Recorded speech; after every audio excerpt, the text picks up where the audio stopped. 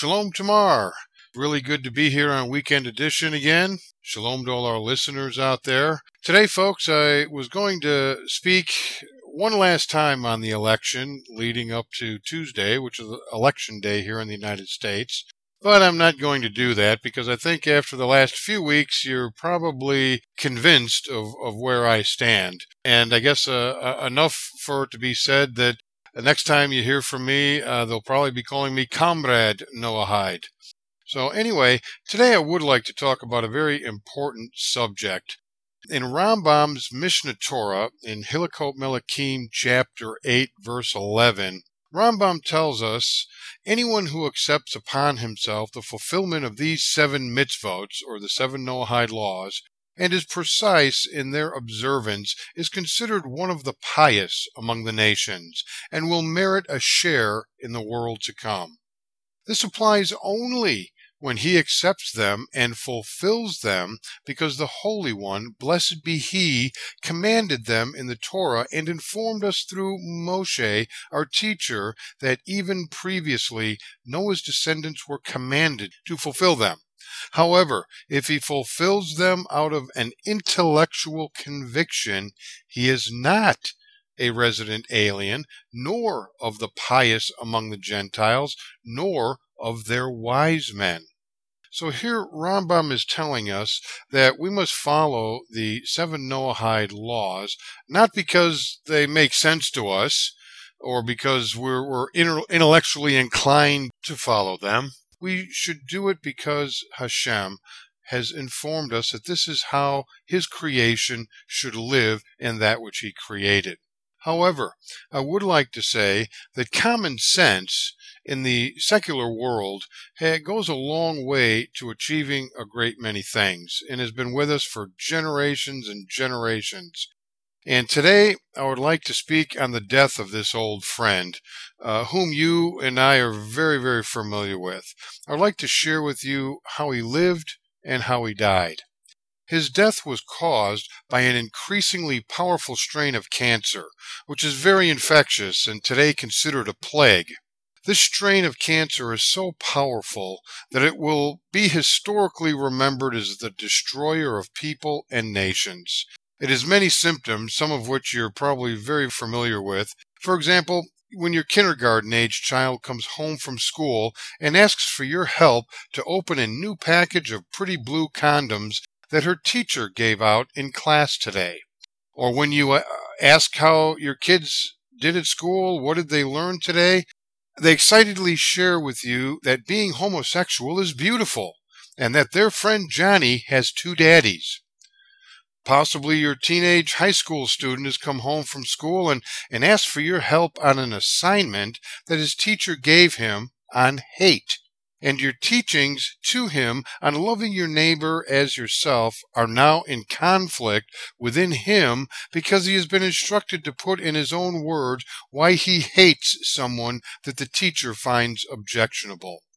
In extreme cases of this infectious cancer, we see people with symptoms of pathological lying, extreme hate, racism, theft in the form of the Robin Hood syndrome, and even believe in the murder of innocent children.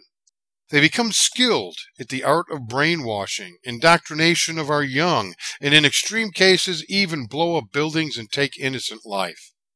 Over time, this disease causes them to become very narcissistic and have no real concern for anyone other than themselves, regardless of what they say to you. They can also experience hallucinations of socialism with them on top of the pack. This symptom, of course, manifests later into communism, with them, of course, as your dictator. This tragic cancer infects every system on a massive scale, and yet it is very difficult to see because another symptom of this cancer is blindness. When infected, it causes individuals to not see what is going on around them, even though it is happening right in front of their eyes. It's very, very sad to watch. In the United States alone, over half the population has been infected with this blindness. So powerful is a blindness that all we can say now is that there are none so blind as those who will not see. This blindness can, in many cases, cause you to believe that you are descended from an ape, and in a majority of cases, cause you to believe that there is indeed no God. There has been no determination at this time as to why the blindness is so strong. However, research still continues on. This cancer is liberalism. And in the old days, liberty, which is the root of liberalism, was a theory of economics emphasizing the individual freedom from restraint, and usually based on free competition. A self-regulating market, a philosophy based on belief in the essential goodness of the human race to do what is right in the eyes of God, and the rights of the individual to stand for the protection of these liberties. Well, my friends, this is no longer true. Since the cancerous infestation of this powerful strain of liberalism, we have witnessed the absolute decay of our liberty, our freedom, and to our morals. The morals that God gave us to live by as His creation have been destroyed. This monumental evil cancer called liberalism is responsible for the death of this old friend and has been and will continue to be responsible for the destruction of many people and entire societies. But today we are mourning the loss of this beloved old friend who recently passed away because of this cancer. His name was Common Sense. Common Sense lived a long, long life, but has died from the vicious, contagious disease of liberalism.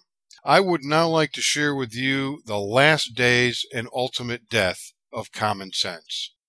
Common Sense selflessly devoted his life to service in schools, hospitals, homes, and factories, helping folks get the job done without fanfare or foolishness. For decades, petty rules, frivolous lawsuits, and ludicrous verdicts from courts held no power over Common Sense.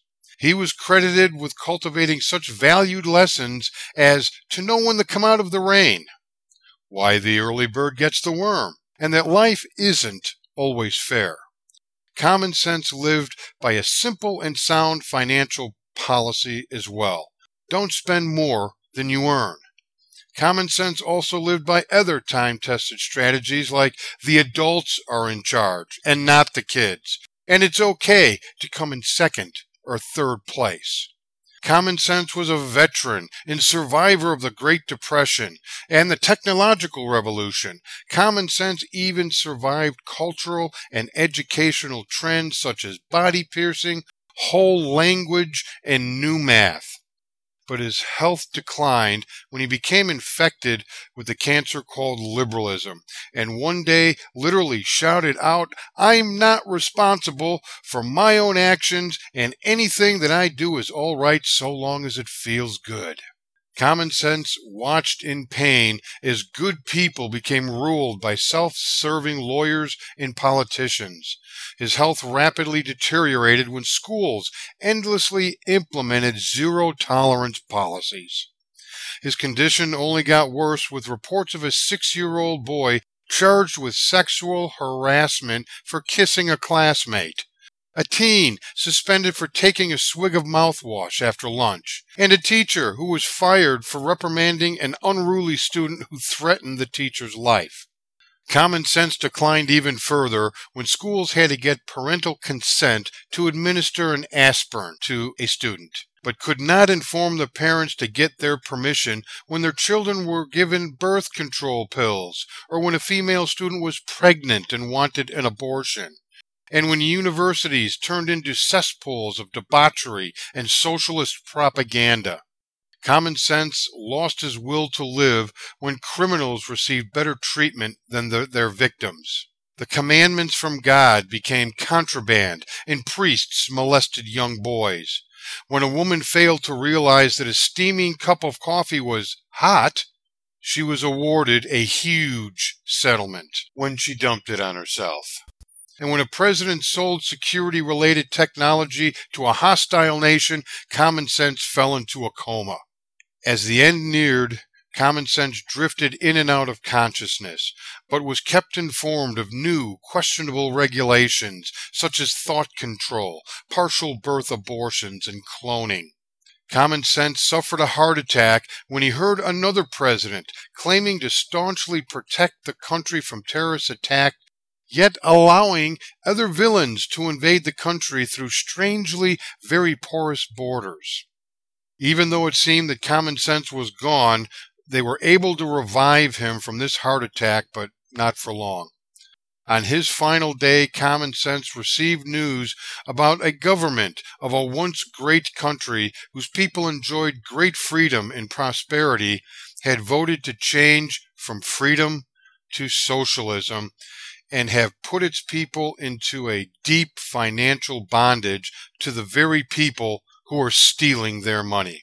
Finally, Common Sense heard that the blindness of this cancer of liberalism would cause the election of a man who would take the country into extreme socialism. Common Sense knew that the next step was to communism and the removal of all freedoms, and that it would hit and be seen by no one due to the blindness caused by this evil cancer of this powerful strain of liberalism. With that realization, Common Sense had a massive heart attack. The last words spoken by Common Sense were, "The only thing necessary for evil to triumph is for good people to do nothing." And with that last final breath, Common Sense died. Common Sense was preceded in death by his parents, Truth and Trust, his wife, Love, his daughter, Responsibility, and his sons, Diligence and Reason. Common Sense is survived by his three stepbrothers, Deception, Greed, and Ignorance. Not many attended the funeral of Common Sense because so few noticed he was gone. For any who care, memorial contributions may be sent to the Institute for Rational Thought. Some good news, though. A cure for the cancerous liberalism that claimed the life of Common Sense has indeed been found. Believe it or not, it was found in the most ancient of texts. It is considered still by many today to be old and not applicable to today. However, the results of this cure surpass the wildest dreams of those who have actually taken the cure. They all state that the cure is life-changing. The cure, my friends, is found in the ancient text of Torah. The cure begins with the study of God's Word, with a heart for God, coupled with the physical therapy of doing what God said in His Torah. This cure, taken in large doses, is guaranteed to eliminate any trace of the cancer of liberalism. The difficulty with the cure is getting it into the hearts and minds of every man, woman, and child on the planet. But you can help with this by supporting organizations who distribute this cure. Prescriptions are being sent out daily by organizations such as Noahide Nations and Israel National Radio, who have dedicated themselves to the distribution of this cure known as Torah. They are in need of your support. When you make financial donations to these organizations, they continue their drive to cure this horrible cancer. I encourage all who are listening today to be part of this cure, and I'm asking you to dig into your pockets. And folks, I mean dig deep, because the majority of mankind is in need of this cure. And without your help, my friends, it will not happen. The sages teach us that charity is one of the greatest deeds that a man can do. So powerful is the act of charity, it can actually change heavenly decrees that have been put on us by the heavenly court. So ask yourself, how many people can I help Noahide Nations and Israel National Radio cure today with my donation?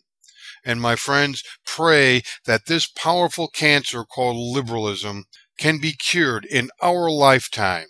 But until then, we say goodbye and farewell to Common Sense. May he rest in peace. Friends, it's been very good to be with you today. Thanks so much. Thank you, Tamar. Until next time, Shavua Tov, everyone. Have a great week.